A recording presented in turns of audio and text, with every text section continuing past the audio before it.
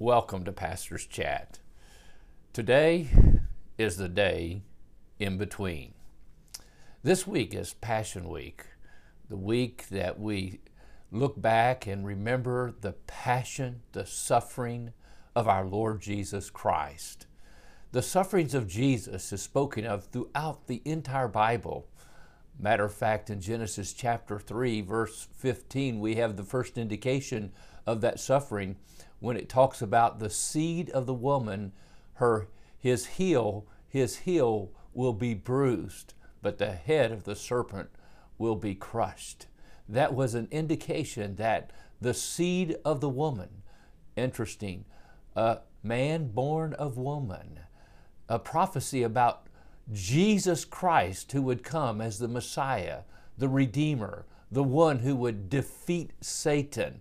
The Bible teaches us in Hebrews chapter 2, verse 14, just like you and I partook of flesh and blood, Jesus Christ, God Himself partook of the same, that through death He might destroy him who had the power of death, that is the devil, and release those who through fear of death were all their lifetime subject to bondage. Oh, how interesting this is, because we see throughout the scripture the sufferings of Christ. We asked yesterday on our blog for you to read Psalm 22, where David, 1,000 years before Jesus was born, he foresaw the suffering of Jesus on the cross, the emotional, the physical. He saw the spiritual suffering of Christ, taking our punishment as the hordes of hell came against Him on the cross. And then we read in Isaiah 53 that He was wounded for our transgressions. He was bruised for our iniquities.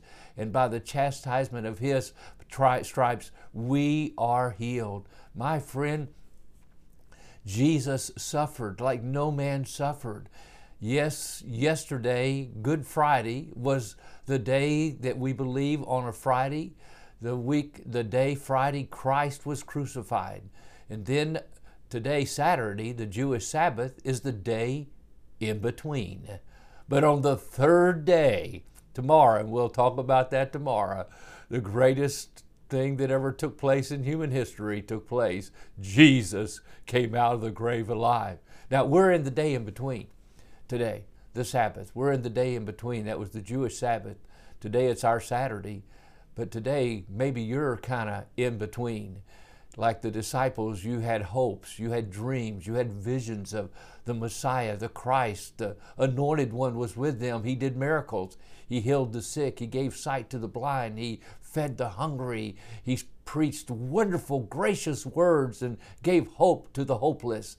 And then they crucified Him, the greatest, most wonderful, gracious man that ever lived. They crucified Him, and there He now lies in a grave.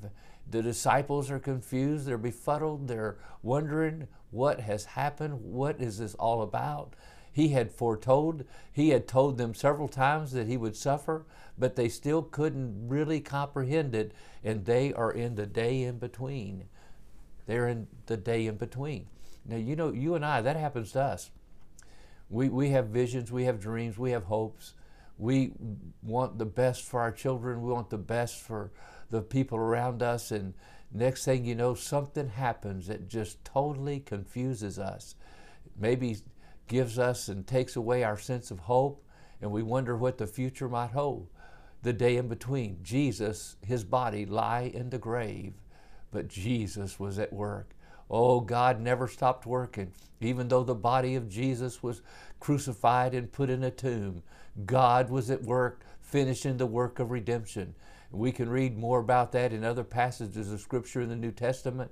But on the third day, Jesus would come out of that grave. But in the day in between, it's a tough day. It's a darker day than ever before in our lives. What is going to happen? But I want to tell you and just remind you, God is still at work. Jesus on the cross, His last words were, "It is finished." Maybe the three greatest words together in human history. He finished and accomplished the work of redemption. He shed His blood. He died on the cross. He gave up His Spirit. They didn't take His life from Him, and He did it for you and me. In Christ we have hope because He loved us so much that He gave Himself for us. Oh, today, the day in between, don't lose hope. Tomorrow is coming. Jesus rises from the grave. He is coming again. My friend, today, put your faith and trust in Him. God bless and have a wonderful day.